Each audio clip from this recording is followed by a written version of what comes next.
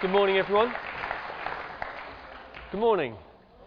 Good morning, everyone. Can you hear? It's good. Very, very good. My name's Paul. I'm one of the pastors here at King's Church, and it's my privilege to lead the team. Had a great time at Movement, and it was good earlier, just praying for those that aren't very well.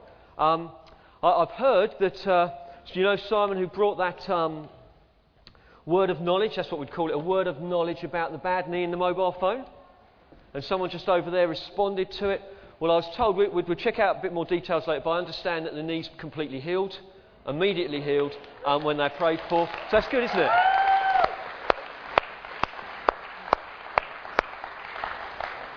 And maybe we'll be able to get a sort of testimony or something a little bit later. Wow, what a weekend. If I fall asleep halfway through the preach, apologies.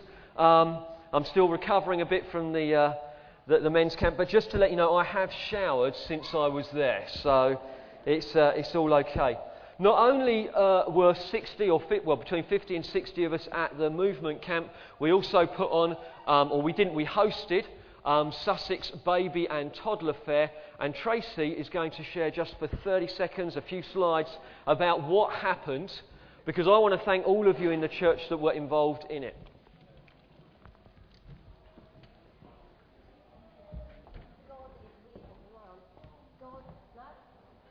Mon? Yeah. God is really good. He's awesome.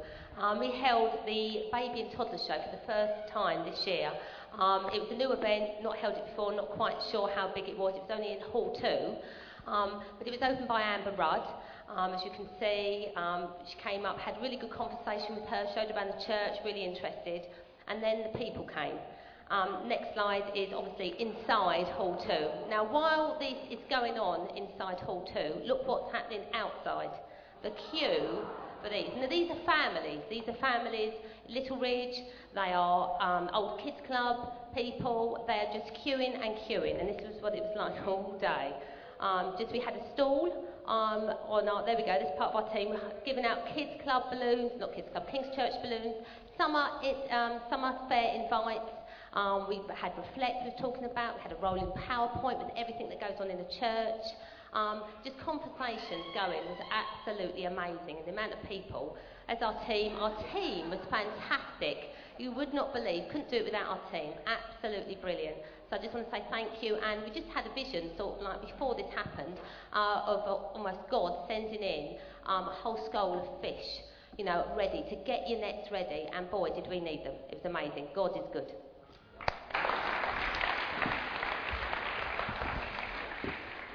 I want to thank anyone that was involved in serving that event. You were absolutely brilliant. And I know we were particularly stretched because obviously 60 of the guys, some of which would have been involved in serving that event, were away. So I just want to say thank you very much for all of you that sort of dived in and helped during yesterday. And it was it 1,300? They think that over 1,300 came through the doors yesterday. So it's absolutely brilliant. Let's just pray. Lord, we thank you for your faithfulness and your goodness to us. Lord, I thank you, Lord, over the last few days for the lives that you have touched and changed. I thank you for the men in this church that have been impacted by you. Lord, we thank you for that. I thank you as well for the families that have been impacted as they came up here. Lord, as they got summer fair flyers, as they met members of the church, as they served them coffee and refreshments. Lord, for all of the things you were able to do through yesterday's event, Lord, we say thank you. Lord, and I ask you, as we look this morning at your word, I pray, please enable me to dwell in the bits you want me to. Lord, I ask to skip the bits you want me to. I pray this would be a profitable time for us as a church. I ask that in Jesus' name. Amen. This is the second preach in our preach series called It's Time to Prepare. And it's something that we've felt led to bring to you as a church over this last season. We've felt increasingly stirred by God that we are on the cusp of something from Him. And as we look at those gathering on Sunday mornings, and as we've sought Him in prayer, we get this sense that God is preparing us for the things that He's got in advance. Some we may see just over the coming weeks and months. Others may be a number of years away. But that whole sense that God is placing on our hearts is, church, we need to be ready. If we're a little bit sleepy, if we're a little bit dozy, if we're not quite involved or engaged with what God is doing at the moment, it's a time for us to prepare and get ready, because God is on the move. God is getting us ready. And as we were praying last week during the weekend of prayer, we had just excellent times praying for our town, praying for our neighbourhoods, praying for the streets which we live in, asking for God's mercy and grace to be poured out, asking God that will bless us as a church, praying that God will raise leadership, because leaders are required if the church is to be led forward. And we've just got such a sense of God that He is with us and in these things. And this morning we're going to be looking at the whole thing of God answers, but we need to pursue. And so through what I'm going to be saying today, I'm going to be weaving in text and things from the Bible about prayer. Because it's so important that we are a praying community. Over the years, we've seen some amazing things happen as a church, one of which we're sat in right now.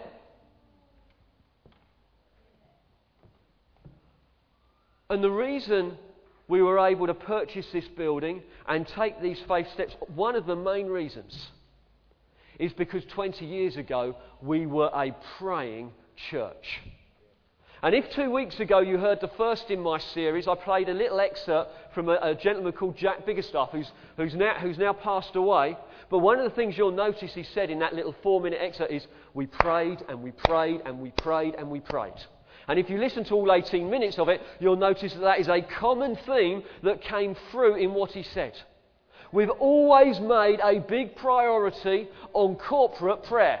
Individual prayer is good. But there's something special that happens when God's church gathers together, gets on its knees and says, oh God, would you intervene? Oh God, would you break through? And I think in this season that we're in at the moment, it is so important that we rediscover something of what it is to pray together. Now I know that there's a generation, they're just a little bit older than me, and you are convinced on the necessity of corporate prayer. I know you're convinced because you attend, because you're there, because you're praying and you're seeking God. But I also know that there is a generation that is closer to my age group, and you are not convinced on the necessity of corporate prayer. And the reason I know you're not convinced is because you're not there. And it is so important, that's what I want to linger on here, is the importance that we learn to pray. Men, you who went to the movement camp,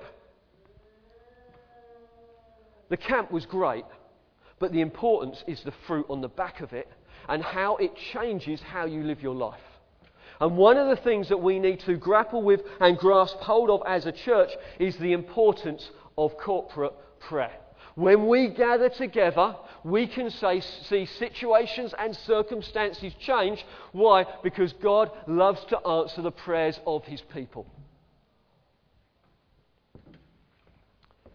Here's a quote from a gentleman, Terry Virgo. Many of you will have heard of him. He leads a family of churches that we are part of.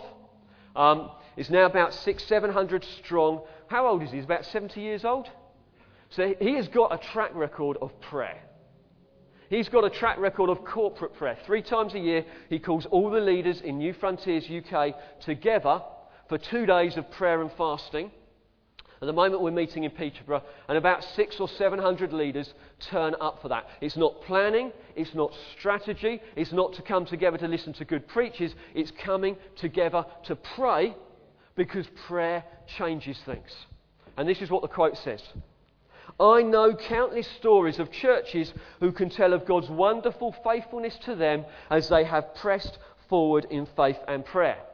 Churches have been planted, people have uprooted their families, moved house, found new schools and new jobs, sold property, bought property, gathered a nucleus and prayed a church into existence. Then they've gone on to battle in prayer for buildings and further church plants. And so we go on co-labouring with God, constantly seeking his face, dependent on his activity with us. One of the ways we show we are dependent on God's activity with us is that we pray. Is that we pray. And it is so, so important. Now I'm going to dive back into the Ezra story.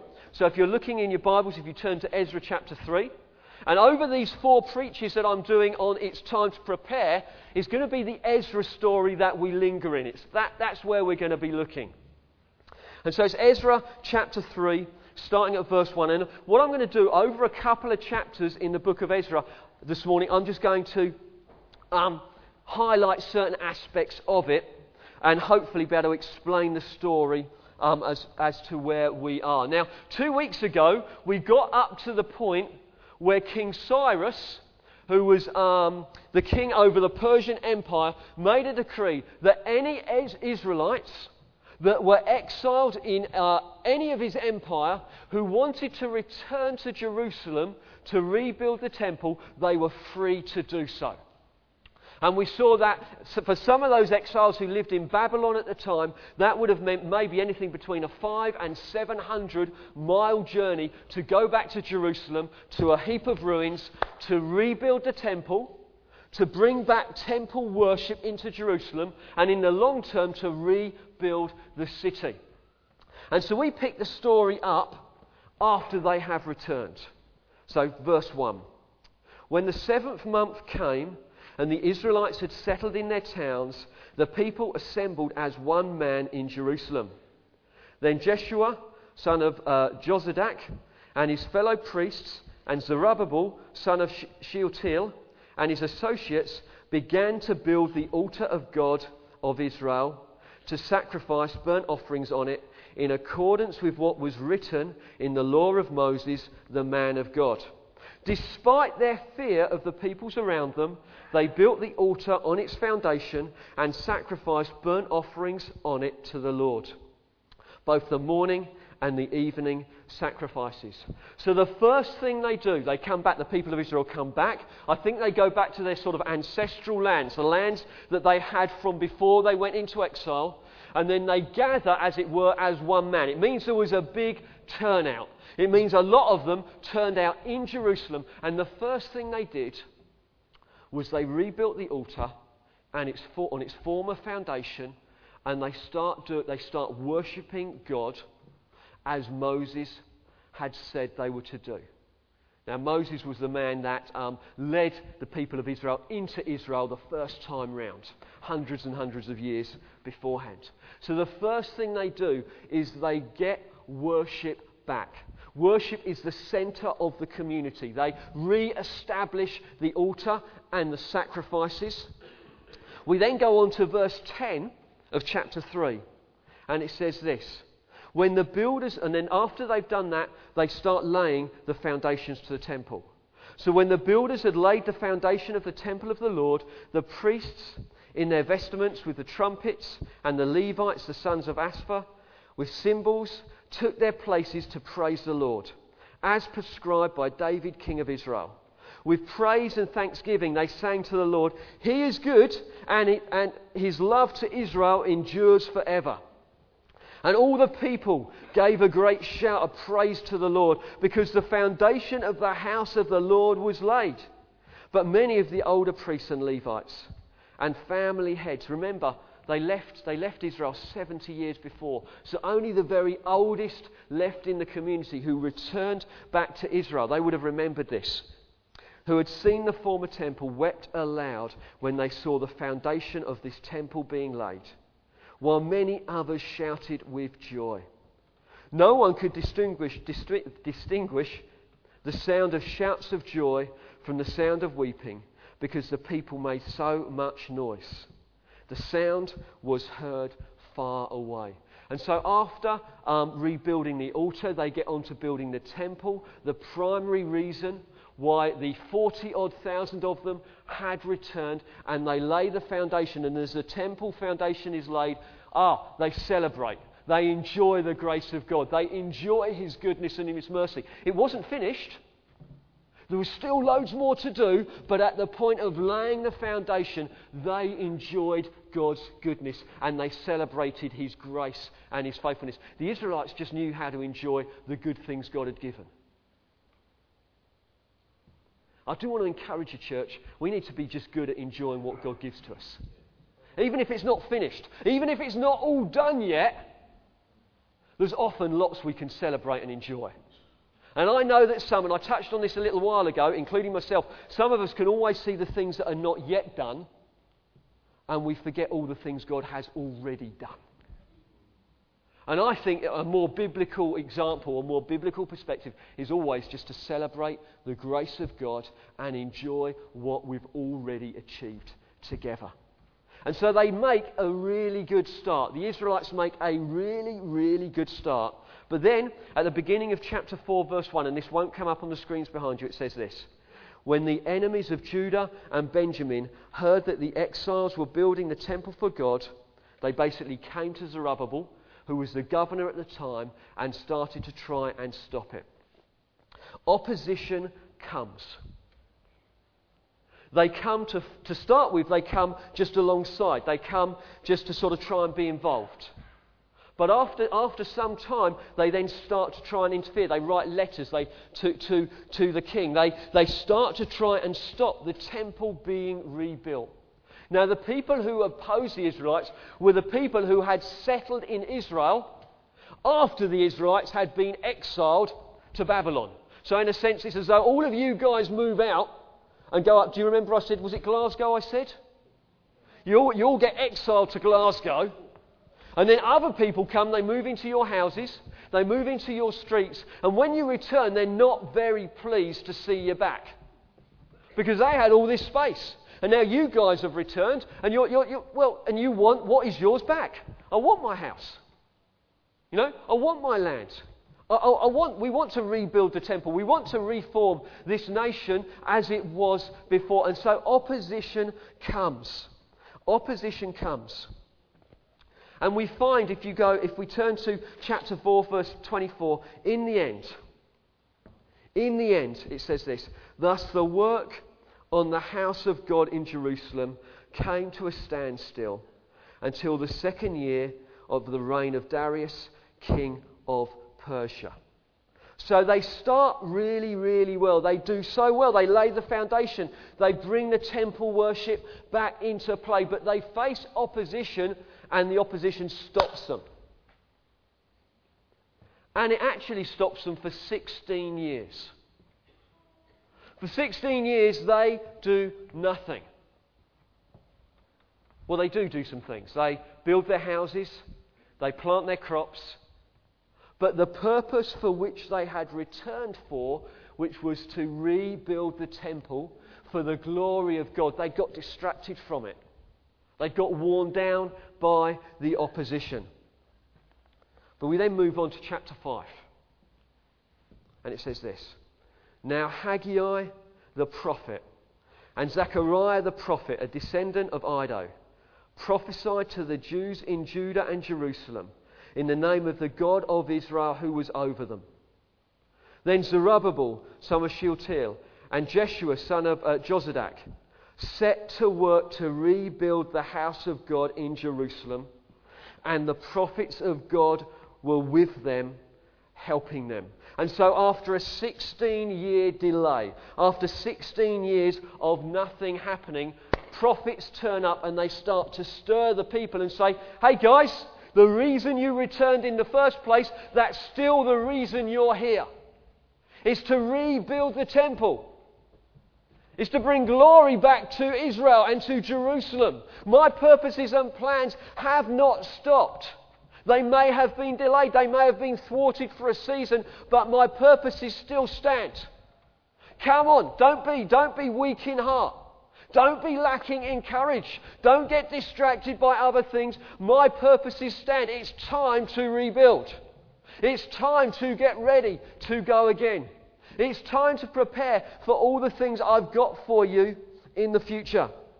And we find that God has stirred up these two prophets, and they prophesy and they start stirring the people to rebuild the temple. And we know as you read down in chapter 5 what happens. They then start rebuilding the temple. They start getting back to it, as it were.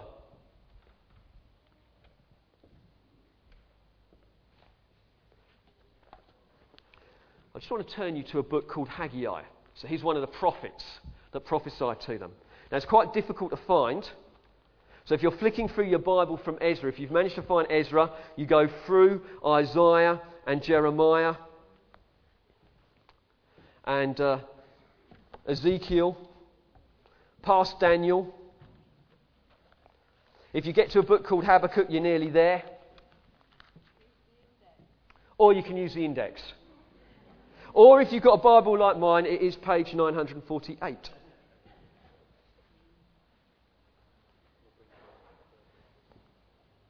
In the second year of King Darius, on the first day of the 6th month, the word of the Lord came through the prophet Haggai to Zerubbabel, son of Shealtiel, the governor in Judah, and to Joshua, son of so-and-so, the high priest. This is what the Lord Almighty says. These people say, now when he prophesied, he faced, there were two things that he was addressing. There were two areas that he was addressing that the people had taken on board and they were living in. Now the first one we see here is this. These people say, the time has not yet come for the Lord's house to be built. There was a general feeling within the exiled population that had returned that it wasn't yet time to rebuild the temple. You know, after 16 years of the status quo, after 16 years of change and opposition, it's just not time. It's too difficult. We tried 16 years ago. It did not work. The only way we're going to get this thing going again is if God does something sovereign, like maybe if he sends a revival to Hastings. Maybe then we can get something going. But no, it's not the time. It's not the time to be taking faith steps. It's not the time to be addressing these big things. Building the temple, that is a big, big task. And the opposition, that is far too big for us. The time has not yet come for the Lord's house to be rebuilt. And Haggai says, no, that is not true. This is just the right time to rebuild the house. This is God's time to re-engage and build the house. This is just the right time. But the second thing that we find is this in verse 3. Then the word of the Lord came through the prophet Haggai. Is it a time for you yourselves to be living in your panelled houses while this house remains a ruin? The second consequence of the delay in rebuilding the temple was the fact that they'd become disheartened. The people had become disheartened and disillusioned. They just got distracted, really. They'd sort of given themselves to really building family. They had nice panelled houses. They'd planted their crops. Their fields had grown. They'd done well for themselves. And the purpose, the reason why they'd ever come in the first place was to rebuild the temple, to see God's glory come back into Jerusalem. But actually through disillusionment and things like that, what in the end had happened was they got caught up with a smaller vision. They got caught up with a smaller vision, which is, my comfort. And provision for my family and things like that. And those things aren't bad things. But that wasn't why they'd come back. They hadn't come back to build panelled houses and plant fields and crops and have a nice life for themselves. They'd come back for the glory of God and to rebuild the temple, that his name would be famous, that his name would be made known right around the area. That is why they'd returned. And so Haggai and Zechariah start coming and bringing words from God saying, it's time to rebuild. It's time to put your jacuzzi. It may not quite be finished yet, but put that to one side. With your panelled house, you've got to go start and getting timber for the temple. You've got to start engaging with rebuilding the temple. that the temple would come back and would be rebuilt for the glory of God. It is now time to rebuild. It's time to prepare and get ready.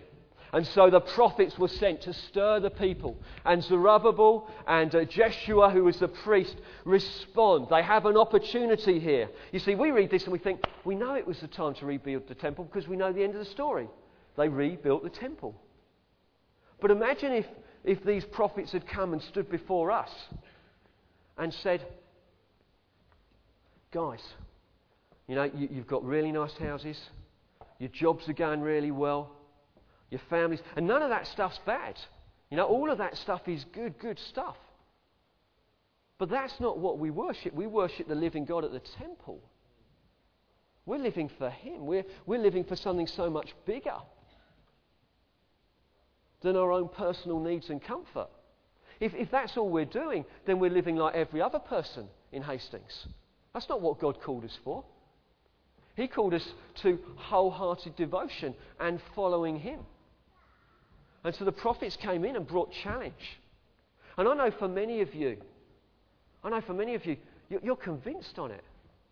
It's what you've given your lives for over decades and decades. But for some of you, what I'm saying here is probably making you feel just a little bit uncomfortable. Because you're bright people, you know where I'm going.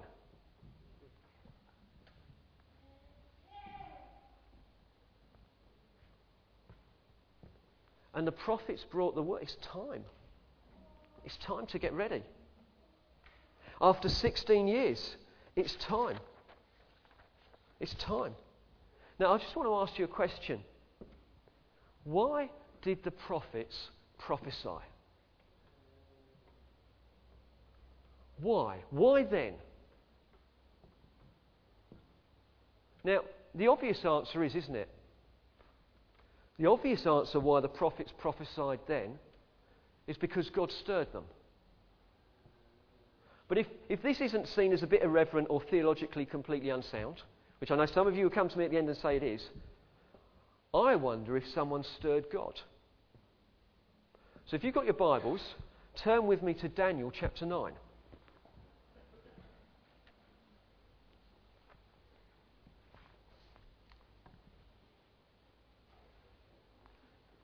Daniel chapter 9, so that's back from Haggai, verse 1.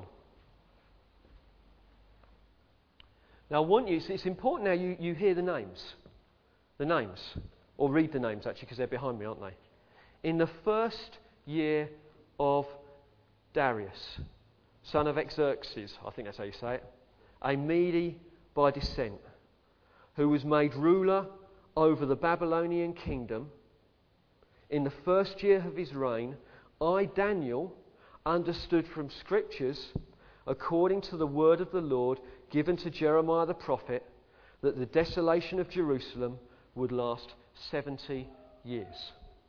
Do you recognise the king's name? So we read his name in Haggai. We read his name in Ezra. In Ezra, it was in the second year of his reign. The rebuilding starts. What year is this that he starts? In the first year. In the first year. And in verse 3, this is what Daniel did. So I turned to the Lord God and pleaded with him in prayer and petition, in fasting and in sackcloth and ashes. Now the Bible doesn't say this, so I'm joining some dots together here. But I wonder if it was a man's prayer, a man in his 80s. He was probably 80 or so when he started praying, Daniel. A man's prayer moved the heart of God to stir the prophets, to stir the people, to rebuild the temple for God's glory. Prayer is powerful. And that's the prayer. We don't know if anyone joined with Daniel. He was praying 700 miles away. He was probably still in Babylon. He hadn't returned with the other exiles. We don't know why, but he hadn't returned with the other exiles 16 years earlier when he had the chance. He was in civil government. He was high up official. He served a number of big kings of his time as an advisor. He was an influential man, but he realised something was amiss. He understood from the Word of God that Jerusalem shouldn't be as it was, and so he got on his knees and he prayed and he fasted. And he put on sackcloth, which I think is just very uncomfortable clothes. You wouldn't want to be wearing it. And he prayed. And he sought God. And throughout the Bible, we see such a correlation between people who pray and what happens. And I totally agree with Graham, what he said last week. It's not prayer only, it's prayer and action. But we must be a church that prays. We must be a church that prays. If any of you know me well, you know that I am keen on activity. I'm keen on getting things done and making things happen, but we must be a church that prays. Daniel recognised that there was a great need to see God glorified, to see his temple rebuilt, and in the future to see the whole of Jerusalem rebuilt as well. What did it cause him to do? It caused him to pray. And we live in a community that is in great need. We live in a season of great need in our town. Do you know that the parliamentary constituency of Hastings and Rye has 105,000 people in it? Do you know that the parliamentary constituency of Bexhill and Battle has nearly 100,000 people in it? That's 205,000 people not that far away from where we are today. In recent stats done, I think it's about 3 or 4 years ago, approximately, I think it's about 13,000 people attend church. I reckon that might be slightly exaggerated because they ask church leaders how many people they've got. So more than likely it's exaggerated figures. That leaves 190,000 people who are not regularly involved in church, probably do not know Jesus Christ. There is a great need right outside our front doors, at our school gates, in our workplaces, for God to be glorified and for His name to be made famous. If any of you have read The Observer recently, you'll know that Hastings and St Leonard's is the 19th most deprived area in the country out of 327. We're in the bottom 6%. Do you know the next poorest area around us? Eastbourne. They're running at 84. We're 19, they're 84. Rother is 139th. Lewis is 188th. And if you want to go to a posh place, you go to Wealdon, which is 253rd. So they're doing quite well. We're 19th. We're in the bottom 6%. What does that mean? That means our income, and latest stats say this, that if you are working, our income on average is 33% less than other parts of the southeast. That as far as employment goes, people of employment age, 1 in 4 people of working age are claiming a key benefit. When it comes to health, alcohol-related deaths are 71% higher in Hastings and St Leonard's than the rest of the southeast. So Brian, can you stand up please? In Hastings, for every one Brian that dies due to alcohol-related problems, Scults, could you stand? Most of Scults would die as well. Nearly twice as many people die in this area due to alcohol-related problems. Thank you, guys. As far as education goes, our young ladies of the town are doing really, really well. Our young men are really struggling to fulfil their potential. So our young ladies achieve pretty much the same GCSE results as the rest of the country. When it comes to our young men, they struggle to reach their potential. It's not that they're not as clever, they just don't appear to be quite hitting the grades that the average would state across the rest of the country. Somewhere, we're failing our young men. We're failing our 15 and 16-year-olds and those younger. And that's, guys, it's not obviously a reflection on teachers. I'm not saying that. It's to do with us as a society, as an area. Housing.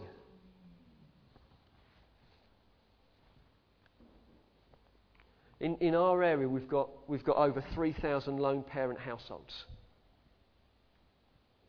And I know we've got some here. You do an outstanding job. You do a brilliant job, but it's hard. I know Chloe was saying how much, and she would, of course, how much she struggles when I'm away.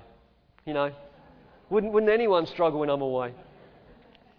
Mind you, I leave the children for about 3 days with Chloe. She leaves them for 2 hours with me, and it's absolute chaos. Actually, if it's any longer than 2 hours, I send them to my mum. So, but the loneliness, the challenge of what it is to raise children.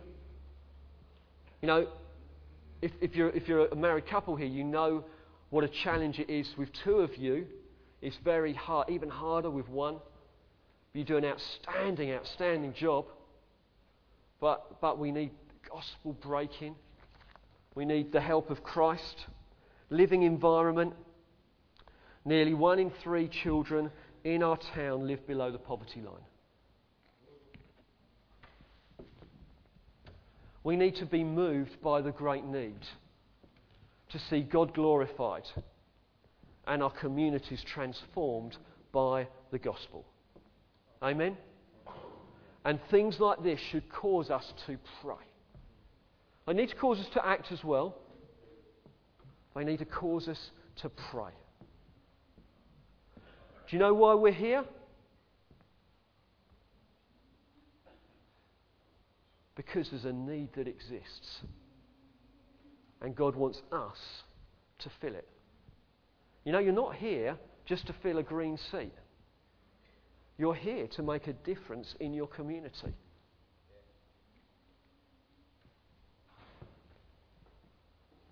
In Ezekiel 22 verse 30, after talking about Israel and the oppression and the poverty and the difficulties that the Israelites faced, God says to Ezekiel this: I looked for a man among them who would build up the wall and stand before me in the gap on behalf of the land so that I would not have to destroy it, but I found none. God is looking for an army of people who will stand in the gap before him. It's not about destroying, it's that the grace and the love of God can sweep in through us.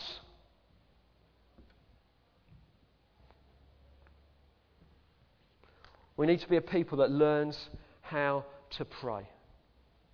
Just as I close, it's time for us to prepare. Even if our catchment area were only 150,000 people, let's narrow it down. Let's assume, Paul, you're exaggerating a bit. Let's take off the fringes of Hastings and Rother and those parliamentary areas. Let's just pretend. Let's cut it down to 150,000 people. Richard, can you stand up, please? He looked a bit sleepy. I thought I'd wake him up. Just to warn you all, for every one of us that is here, there are 375 people not here. So have a look around this auditorium. There's not 375 in the auditorium. I'd imagine we're about 100 short of that. But have a look around. So for every one of you here, there's 375 not here. Thank you, Richard. And I shared a couple of weeks ago how we need to get this building ready to take 600. We're speaking about the children's rooms and the coffee area and things like that. 600 isn't a big vision, is it? Or am I? It's not a big. We're not aiming big here, are we? I haven't missed something. If we get 600 here, worshipping Jesus, being transformed by the gospel, we've not arrived, have we? We've not finished. It's not done, is it? Preparing this building to take 600, maybe 400 adults, a couple hundred kids. Have we arrived? It's just a step. Just a step. The need is so great. And what we want to do as we get the building ready is to provide the best possible opportunity for people to encounter the risen Lord Jesus. Both their children and as adults. We want to become all things for all people that we might save some. And if a bit of playground equipment will get an extra couple of families up here, I think that's a small price to pay if it draws in some families. And we can get some families and to teach them about Jesus and train them in how to raise their children, because that affects generations. And if the youth feel comfortable because they've got a few TV screens up on the wall and it's an environment that they feel comfortable to bring their friends to, is that an expensive price to pay that we could have some more who come to know Jesus? The reason we're sat here today is because 20 years ago people invested into the physical environment to enable us to be able to sit here. When we put a wall up last year, we noticed it affected spiritually what was happening in me, but also as we gathered on Sunday mornings. We're not building a cathedral. We're not building some special church building. We're just looking to build something that's functional, because we want to use any gift or facility or thing God has given to make us as effective as possible for reaching the communities that God has entrusted to our care. So as people come, they feel comfortable to leave their children.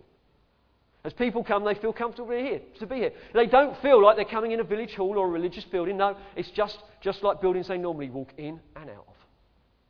But when they're here, something different happens. Because God isn't with a building, He's with a people.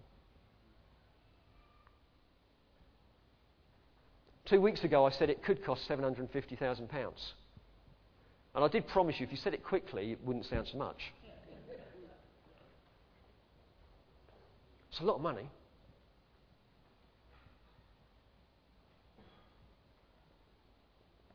Men, you movement camp residents,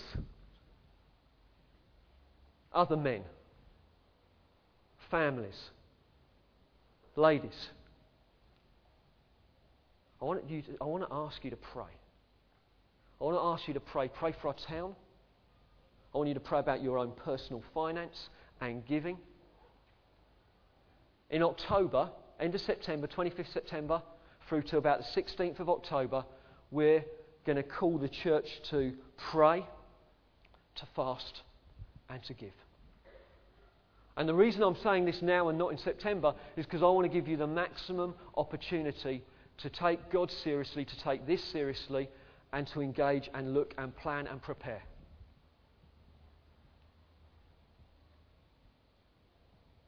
We'll look next time, just to warn you, we're going to be looking at money next time. And the heading I've given it is God provides when we give. It's both. I'm believing God can provide all we need, but the reality of it is it's going to come through outstanding generosity from you guys. We need to be a praying community. We need to throw ourselves on God and say, oh God, for this town, would you bless us? You may ask me, how long will it take for us to get to 600? I do not have a clue. But I'm praying that very soon we will average 400.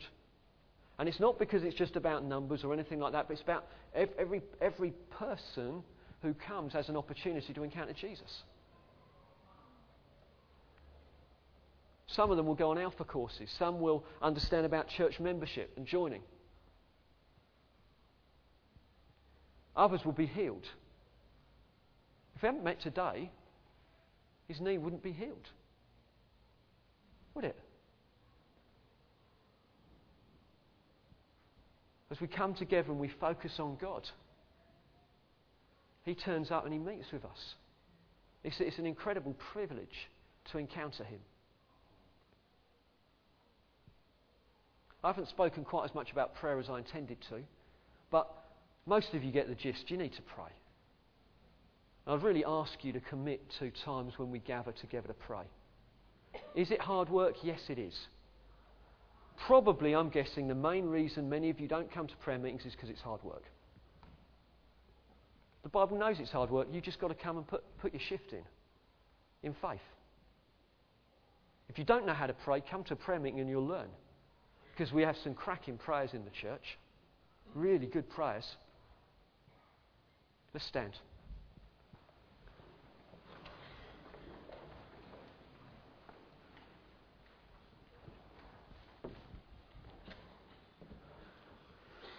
Lord, I thank you that you are a God who speaks and acts. I thank you you're not a dumb idol. You're not cast a stone, but you speak, you act, you're alive. I thank you, as we heard last time, that you make plans and then you call your people to follow you. Oh God, would you lead us on in this season? Lord, I pray, Lord God, would we have greater and greater impact on our dear towns and communities? God, they need the gospel in its entirety. It's good news to the poor. Oh God, would you have mercy upon us, I pray.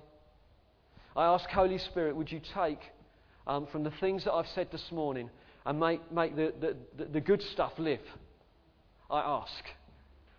Come and have your way, we pray. We say we are committed to you, to pursuing you. Have your way among us, we ask. In Jesus' name we pray. And all the saints said? Amen. Excellent. Thank you so much for being with us. Just for your information, if any of you knew Ray Stannard, we've got his Thanksgiving service on this afternoon at 4 p.m. And any of you are very welcome to attend. Have a great week, and we'll either see you through the week or next weekend. Thank you.